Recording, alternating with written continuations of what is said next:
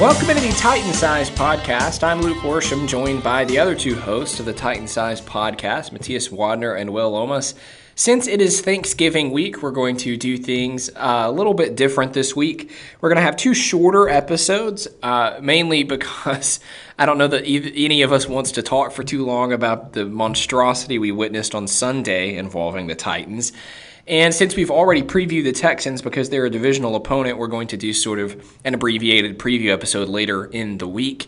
And because it's the holidays, we're just going to kind of shorten it up a little bit. So let's hop right into it since we do have limited time. Bad is all I can say to describe the Titans' effort on Sunday against the Colts. I'm not sure what else you can really say. I think we should just shut down the podcast right there. We pretty much covered it all, right? Yep. I'm joking, but I'm not joking. That was just really an atrocious performance. There's only so much you can really say about it without throwing out curse words and just condemning everything about the team. But they just got outplayed. They got outcoached. They didn't seem like they even cared what was happening on the field. They weren't prepared. And we've kind of seen that happen a couple times this year. And I think that's probably the most concerning part because you don't want this to continue as a theme under Mike Vrabel. But so far, it does seem like it is a theme. You come off a big win and then you lay a goose egg. But that's kind of been a mantra of the Titans for quite a while. So I guess we probably should have expected it. We kind of did. We thought going into this game that it was a bit of a trap game. Not really a trap game because the Colts were 4-5. It's not like we were playing the Bills. But we kind of expected something not something like this, but we thought it would be a much tougher game than probably a lot of people expected. But I did not see a 28-point deficit happening, so that was terrible. Yeah, I mean, it was about as bad of a performance as you could see. It was like the Baltimore game, except Mariota also got hurt, so it was even worse and had longer implications.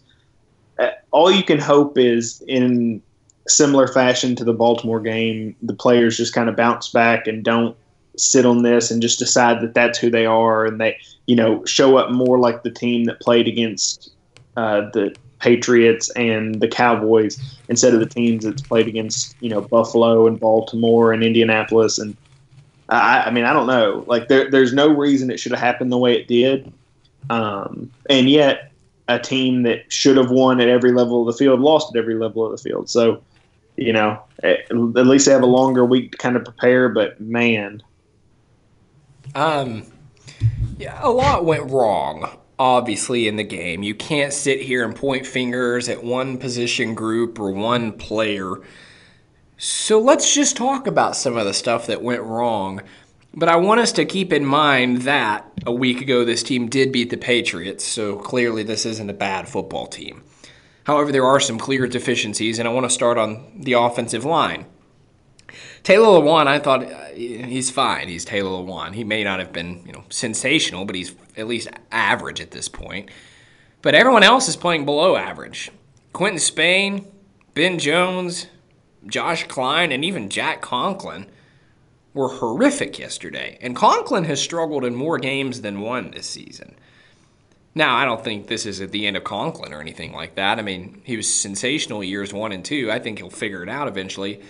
But that whole unit is playing bad right now. The offensive line is not playing good football.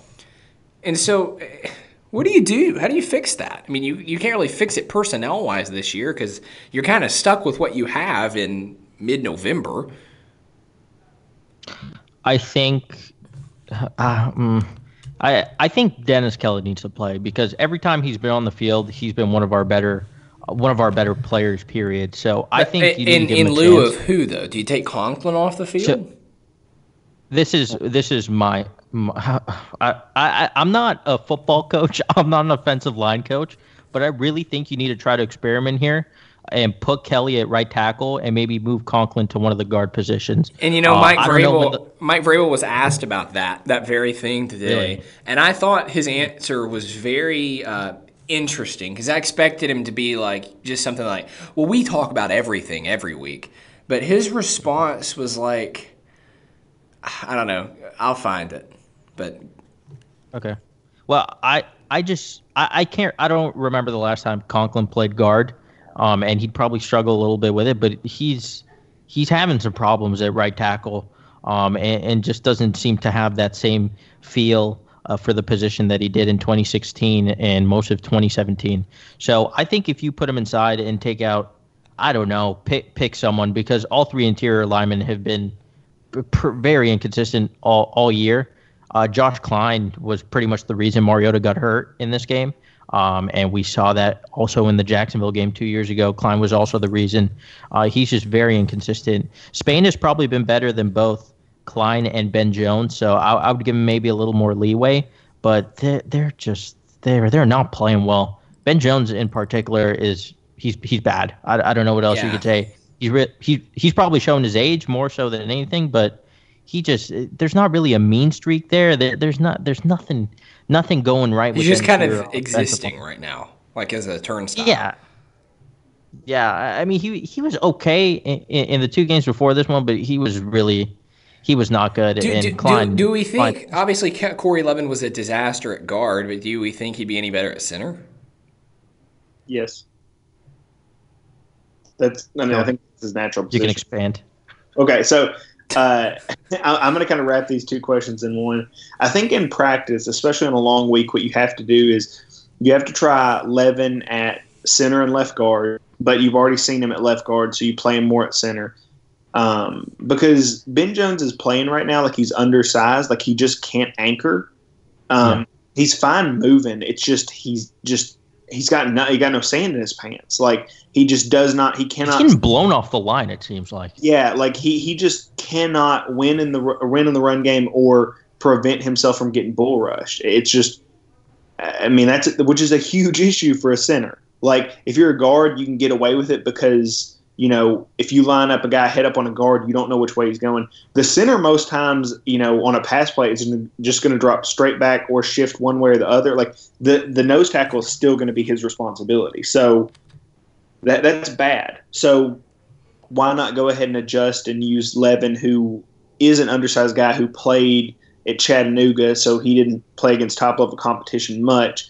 You know, he's got a year to acclimate. He's played in the NFL, but, I mean, he struggled, so go ahead and reset him and see what he can do at center. But, I mean, it wouldn't shock me if you told me that they practiced a line that was Lewan, Spain, Levin, Kelly, and Conklin, and it didn't work out better for everybody. Like, I wouldn't move Conklin because he's never played guard. I don't think he's ever played guard going back to high school. I don't think he's ever played the position because believe he started at Michigan as a freshman at left tackle, Michigan State, and started as a left tackle and never moved. So the transition from left tackle and right tackle is hard enough. I wouldn't put him in at guard and then mess with him anymore. I would leave him at tackle. Then Kelly, which I think he's played some guard at some point in his career. Well, because I remember when they traded for him, everyone kept calling him a swing, like he could play either one.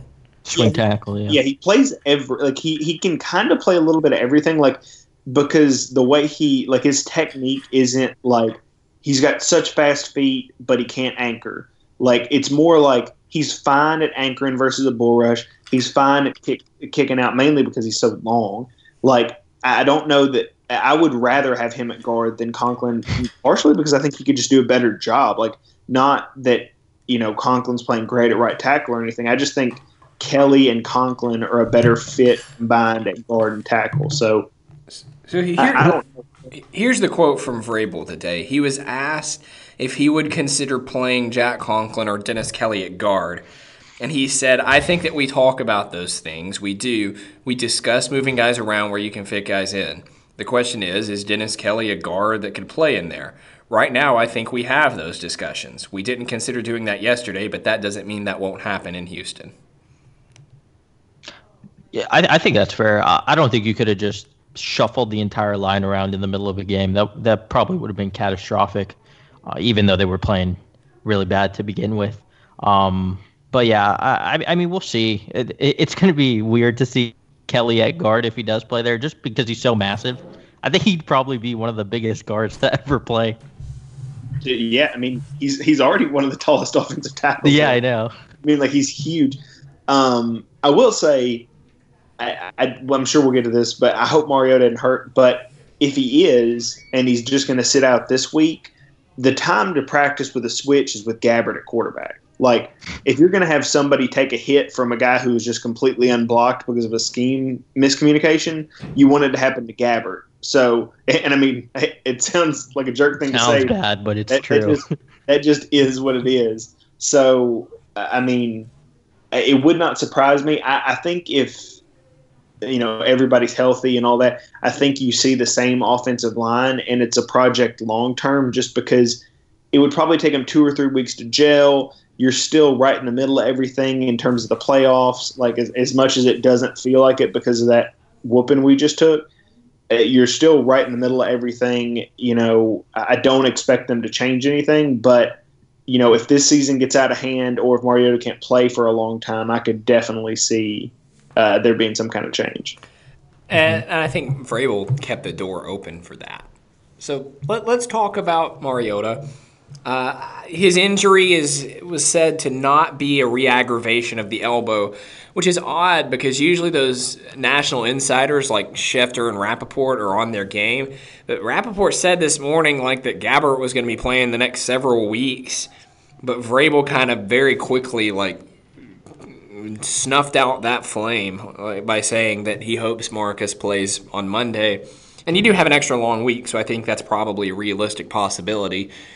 But from a performance standpoint, it was another dud from Mariota yesterday. He held the ball too long, and then he had that horrific pick into cover 2 against Quincy Wilson. Yeah, I mean, I don't know who could have played well in that game. It was an S show from beginning to end. But I agree. I agree that he didn't play well at all. He played pretty bad, especially that interception that was a horrendous decision. The only explanation I could think of is that he thought Quincy Wilson was going to come down and crash down on Derrick Henry, who was running an out of the slot. But I don't know why he would assume that at all. But yeah, he tried to fit that in over Wilson, and it did not get there. And we talked about this maybe a week ago, or a week or two ago, that we wanted to see his interceptions be good interceptions where he's kind of trusting his receiver or something like that, not something where he's getting duped by coverage. And that's exactly what happened. He got duped by a coverage, and it was just one of the worst interceptions he's ever thrown. So, have I lost faith in Mariota because of one game? Absolutely not. I don't think and many quarterbacks could have played very well given the performance of the offensive line and given the weapons that he's been given, especially in this game without Taywan Taylor and without Delaney and with the running backs not even playing well. So I haven't lost faith. That said, this was a very concerning performance for me just because I've caped for him and he was coming off two and a half really good performances. So it's we're back to square one, it feels like. Yeah, I mean, I think I definitely take the bad performances harder than I take the good performances well, if that makes sense. So I react worse to the negative than get more pumped up for the positive. So, like you said, 2.5 good games kind of go down the drain with a bad half and then an injury. But, I mean, I think Mariota just is what he is at this point. I think you're going to get good games from him if you can keep him clean and if you can give him something to get rhythm early. But if you don't, then he's just prone to not have a good game. And part of it is because he's a quarterback who I don't think can ever drag a team to an AFC championship game. I think he's going to have really good contributions from the run game or from a receiver or having a guy like Delaney Walker have a peak year. He's going to have help to get there. But, when you're running out Corey Davis, Batson, and Jennings, that's only going to work and I guess Tajay Sharp, it's only going to work for so long when you've got no running game and your coordinator keeps calling runs on first and second down to put you in terrible situations, which kind of goes back to another flaw that people keep talking about where they say, why can't he just take the check down? And part of that is because he only gets the ball on 2nd and 9 and 3rd and 9. So you can't take a check down, get into 3rd and 3, and then run it and not convert. And that seems to be what happens every time they get into this rhythm where they don't attack downfield consistently. So Mariota is a guy that, holds onto the ball too long, but he's also the guy that gets pressured at the highest rate of any quarterback in the NFL. So every pass seems like he's holding it too long if he doesn't throw as soon as he hits the back of his drop. And sometimes that's just not there. And the interception to Jonnu Smith was bad. I don't even think he saw the defender. It was just a bad job. But, I have more of a concern that LaFleur is going to continue to do this up and down roller coaster play calling where he puts Mariota in bad situations and he either gets hurt or has a bad day, and that's going to affect their whole season more than I am Mariota not being an okay quarterback. Yeah, and I don't know what these fans want. If you want to move on from Mariota, offer a solution, because signing Colin Kaepernick, or Corbin Kaepernick, as someone on Facebook thought his name was, that's not a solution. Kaepernick is 30 years old right now. He hasn't played in 2 years, so that's not happening. All of the other available quarterbacks are bad. That's why they're available. And all of the upcoming available quarterbacks that are going to be available in the offseason, they are also bad. And they're going to be available because they are bad, and they're not as good as Mariota. That's just the truth. And if you look around, there are a lot of quarterbacks, especially young ones, that are struggling. There's a lot that are doing very well. That's because they're in unbelievable offenses with coordinators who understand how to create mismatches and scheme their guys open. Look at the Rams. Look at the Chiefs. Their quarterbacks are in pristine situations.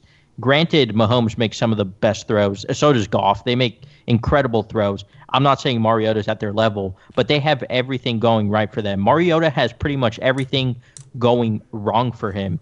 And we're kind of seeing that with Wentz over the last couple of weeks, where the Eagles are just really bad and they're not being put in good situations within their offense. And Wentz has thrown 5 interceptions over the last 3 games. He had one of the worst performances from a quarterback this last week against the Saints, and I don't hear anyone even complaining about him because they have faith in him, and clearly Titans fans don't.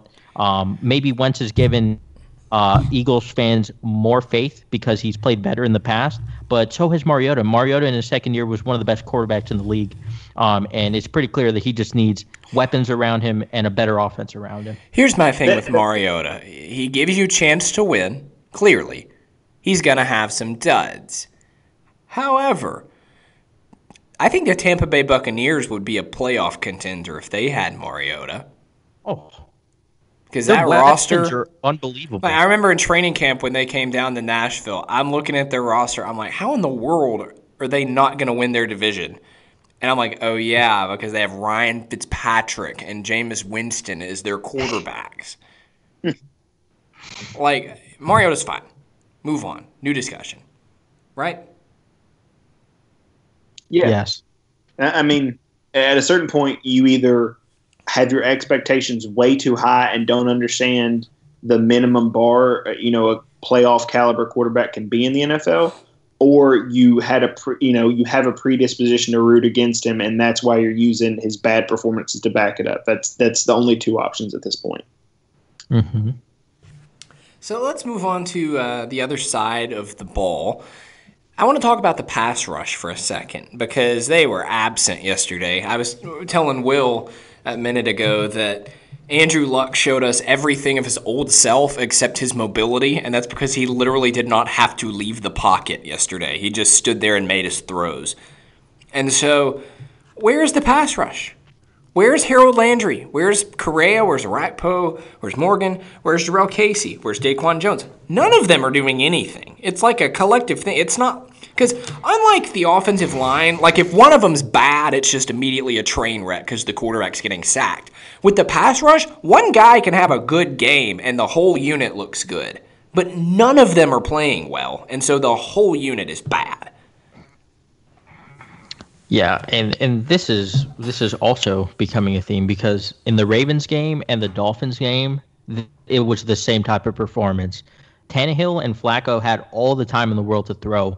but this last one was something else. I mean, sure, you can probably give credit to the Colts line. They haven't given up a sack in 5 games, so they're clearly doing something right. Some of that may be scheme related, but we couldn't touch Andrew Luck. We couldn't put a single finger on him, and no one is making a play. I mean, I really didn't even notice Harold Landry in this game. And Brian Orakpo, I don't. Is he going to get sacked the rest of his career? Because it doesn't seem like he is. Yeah, I mean that was tough. Like the only time they did anything was when Orakpo and Harold Landry both met at Andrew Luck, and as just this happened last week with Harold Landry too, he gets knocked off of a potential sack by getting hit by another player on the other side. So. I mean, Landry's winning, but a lot of the formations are, 3 tight ends, and they seem to want to line him up very wide instead of bringing a off-the-ball linebacker down and covering the tight end like that. I guess just that's how their run fits will work, but it makes it really hard for Landry to get to the quarterback when the ball comes out quickly, which it did a lot yesterday. There's a lot of, quick passes and, max protection and stuff like that, but, I mean, all of this is so dependent on the guys in the middle doing something. Jurrell Casey is a good player, and he's had a good year in a macro view. But he has not been exceptionally disruptive in 2 months. I mean, I know everybody, all the Titans fans want him to be, Adkins or Sue or, almost in Aaron Donald's tier. He's just not. He's just – I don't remember him doing anything since the Houston game. Yeah, I mean that may be it. He went on that tear where I think he averaged a sack a game, and then he's done some things in run defense. I think he did one, or I think at Philadelphia he had a good game, even though he didn't have a good statistical game. There's a lot of things where he kind of forced the running backs to change the hole they were going to hit, and that. But since then, it's not that he's a non-factor, but it's just everybody wants to point to him as a star that we have on the defensive line. And part of that is because that's what all the Titans fans hear from the talking heads when they're talking about our defense, is because they know him because he's a Pro Bowler. And Casey's a good player. He's not the problem on this defense. But what I'm trying to tell you is that he's the best player on this defensive line. And when he doesn't have a really good game, you're going to get nothing from the defensive line. Austin Johnson very rarely shows up. DeQuan Jones very rarely shows up. Benny Logan, he really doesn't do much. The second best guy on the team is Darius Kilgo. He just is the only player who's made a play on the defensive line in the past 2 or 3 weeks, aside from the Austin Johnson pass deflection or tackle for loss or whatever it was against Dallas. That is a huge concern for this team, and it doesn't matter how good your edge rushers are. If you're going to line them up outside of the tight end, it's almost impossible for them to get to the quarterback anyway. So you've got to have something happening inside, and when you're not blitzing your linebackers because you're in bad defensive packages and you're getting nothing from your defensive tackles, this is what happens. I want to pose this discussion. Go ahead, Matthias. No, I was going to say DaQuan Jones is non-existent. Yeah, I think it's more so concerning that he's non-existent because he's a guy that we gave an extension to in the offseason, and this also applies to Josh Klein. We extended him also, and they just are not returning value at all. So it's something to truly be concerned about. And when I was going to say that if you didn't, that both of these big extensions that Robinson got done over the offseason have been total duds. Not Lawan, obviously, but those two, Klein and DaQuan Jones, duds. Yeah, and we thought they were good extensions at the time because they had played really well for a couple of years. I did not think the Klein extension was good. Let me be the first to say that. I thought that was a bad decision from the start. I did like the Jones decision, though. But I thought they would move on from Klein and bring in a Josh Sitton or a Justin Pugh or someone different. And then we started hearing this stuff about, it's a zone scheme now, and that's going to change everything. No, it didn't. It got worse. Because don't you have to move more in a zone scheme? And he's the slowest guy on the face of the earth. You don't have to pull. You just block the guy in front of you. But like, don't you have to have more lateral ability? Yeah, I mean that is generally true. I mean, he's not like it's weird. Like athletically, he's not bad. It's just when you Oh, watch I him. beg to differ because when they did run a power scheme, that man could not pull to save his No, life. no, no. That's not what I'm saying. I'm saying like on Yeah. paper, his combine number, like his athletic testing is not bad. It's when you put cleats on him and make him actually run with shoulder pads on, it's like he's running with a refrigerator on his back. I mean, he's so slow. Like it doesn't make any sense. The one thing I'll say about the extension is it makes Klein like the 20th highest paid right guard in the NFL, which may still be too much, but it's not like they gave him any sort of big contract. Like it's not like it was, okay, we're going to give him top 10 money. I mean, there's in 2 years when this contract's over, I mean, I'm not sure he'll even be getting paid what starting guard money is, the way that that's kind of rising. So, I mean, it's not some big, huge deal. It was more just a deal to get him back in the building. I mean, it's if he was on the bench, it really wouldn't hurt their cap in any way. Like, it wouldn't be like they're giving up too much for a guy on the bench. It's more the fact that they didn't see that as a weakness and go out and upgrade it. Well, and I think part of it, there's a difference between like being complacent and like enabling a situation. Like, there's a difference between me letting my alcoholic friend go to the bar, and there's a difference. There's a difference between that and me buying him a 6-pack, and that's what the Titans did. They didn't just like ignore the problem; they extended the problem. They went out and made an effort to make sure that this problem would last longer. Yeah, it hasn't worked out. So I think if Corey Levin was anyway decent, I think it'd be okay because whatever, you have Levin on a rookie contract. If you sit Klein, you don't feel too bad about his money just sitting on the bench. But as we saw from Levin in the Chargers game, he's not really an option right now. So I want to pose this discussion. We kind of talked about it before we started recording. During the early parts of the season, the discussion we had was who between Arakpo and Morgan do the Titans need to re-sign after their contracts expire at the end of this season. And now the discussion is, are either one of them worth re-signing? Because they have done nothing this year. Yeah, no, I agree. Arakpo, it's just, I don't know. I think he's not... Get some young athletic pass rushers, right? You have the athletes. You have Correa and Landry. Those are both the speed guys. Draft a power rusher, like a bigger guy, and you're set. I think if I would give either of them a pass, it'd be Derek Morgan, just because he's dealt with a lot of injuries this year, but he's never been like one of those pass rushers that comes in and just he gets sacks. He's never been a sack guy. He's more so a better run defender. And he can get pressure on the quarterback every now and then. Arakpo is a little bit better at both, but this year it's just nothing. Harold Landry has played better than both of them. Sheriff Finch has honestly played better than both of them in his limited reps. So it's probably going to come down to how much money they're going to want, and we're probably going to get priced out of it because I don't see a reason to pay either of these guys, especially they're in their early 30s. Arakpo's 32.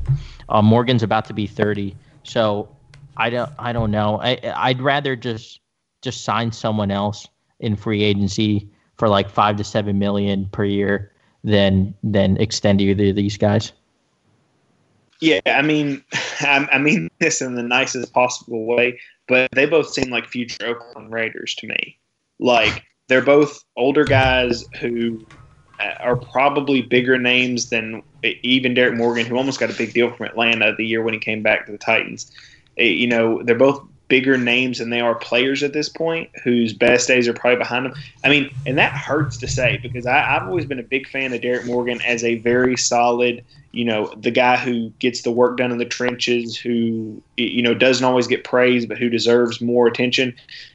For several years he was really good. Brian Arakpo's been the flashier guy, and earlier in the season he was still pretty good versus the run, but I mean it's just slowly less and less and less, and teams are respecting him less and less, and he's not doing anything to change their mind. So I don't think they signed any of them. I mean, let me run down a list of the pass rushers that are available in free agency this offseason.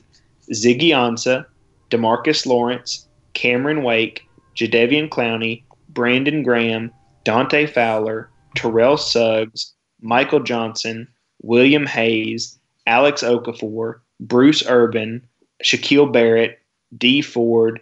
I mean, there's several more. Frank Clark is also a free agent. Like, there's several guys who are all going to be 10 million plus guys who deserve it, who are going to hit the free market. And this is maybe the best crop of edge rushers I've ever seen hit free agency all at once. And even if 3 or 4 of them get franchise tags or long deals, I mean, if you get the 6th or 7th best guy on that list and you pair him with Harold Landry, you should still have a pretty good starting combination at pass rusher. And then, combine that with decent depth with Sharif Finch and Kamala Correa, and ultimately you're going to be getting a bargain on the edge position as a whole. So I don't know financially or on film how it makes sense to bring either one of those guys back. I will say this on this issue. Morgan and Arakpo combine for a $17 million cap hit this season. $17 million. They're gone. They're gone. Clear $17 million off the books. You're not losing anything of value because they haven't done anything this year. They're both in their 30s. So you'd be extending an old guy anyway and hoping for some sort of like miracle Calais Campbell season. And use that $17 million to, I'm not saying go get like a DeMarcus Lawrence or someone like that because I think that's a little much. But use that $17 million to get a running back, to get a center, to get a wide receiver. Because Morgan and Arakpo, that'd be a waste of money as far as I'm concerned. And nothing against them as human beings. They've been great for this franchise. Both of them. But it's over. It's over. I totally agree. Yeah, I think with $17 million, you could actually make a lot of nice moves like John Robinson has in the past, kind of getting guys on bargain deals. One guy you mentioned was Alex Okafor. He's been a really nice role player for the Saints ever since they're from the Cardinals. He's got 9 sacks over the last 2 years. He could be a really nice rotational piece, and then you can sign a wide receiver for $10 million maybe with the remaining money, and there you go. You get 2 contributors at positions where you need contributors, and they'll probably be more productive than Arakpo and Morgan have been this season. So I agree. Yeah, I mean, the one other guy I would point out, and I don't think y'all like him very much, is D Ford. I just think he's like a lesser Harold Landry. I mean, he's a lesser version of what we think Harold Landry will become. Yeah, I mean, he's like he speed rusher who. Okay, so he has 9 sacks this year and 4 forced fumbles, and he was hurt last year. And then the year before, he had 10 sacks and 1 forced fumble. I mean, he's a guy who gets in the backfield and makes plays, which I don't know y'all's philosophy on this, but mine is the whole point of a defensive line is to get to the quarterback or to get penetration. Like, two-gapping is really a system of the past, and I don't think many people do it anymore. Maybe New England some, maybe Pittsburgh some.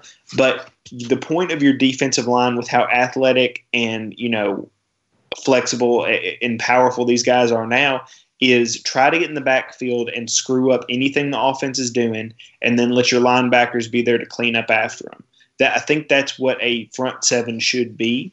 So get D Ford and Harold Landry, guys that you can't give special attention to both of them, and they're both speed rushers. So you can't leave a tight end and a running back both to block those guys 2-on-2, or else you're only running like a 2-man route. And set those guys up, and then get another guy in the middle and wreak havoc on offenses.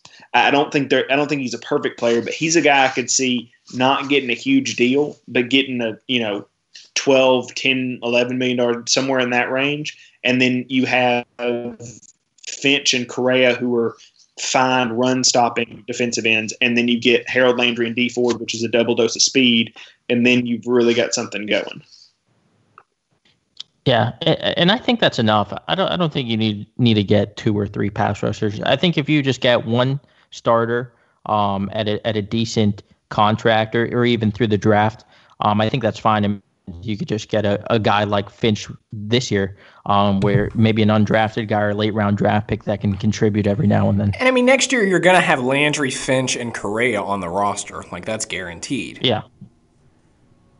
Yeah. So the depth is fine.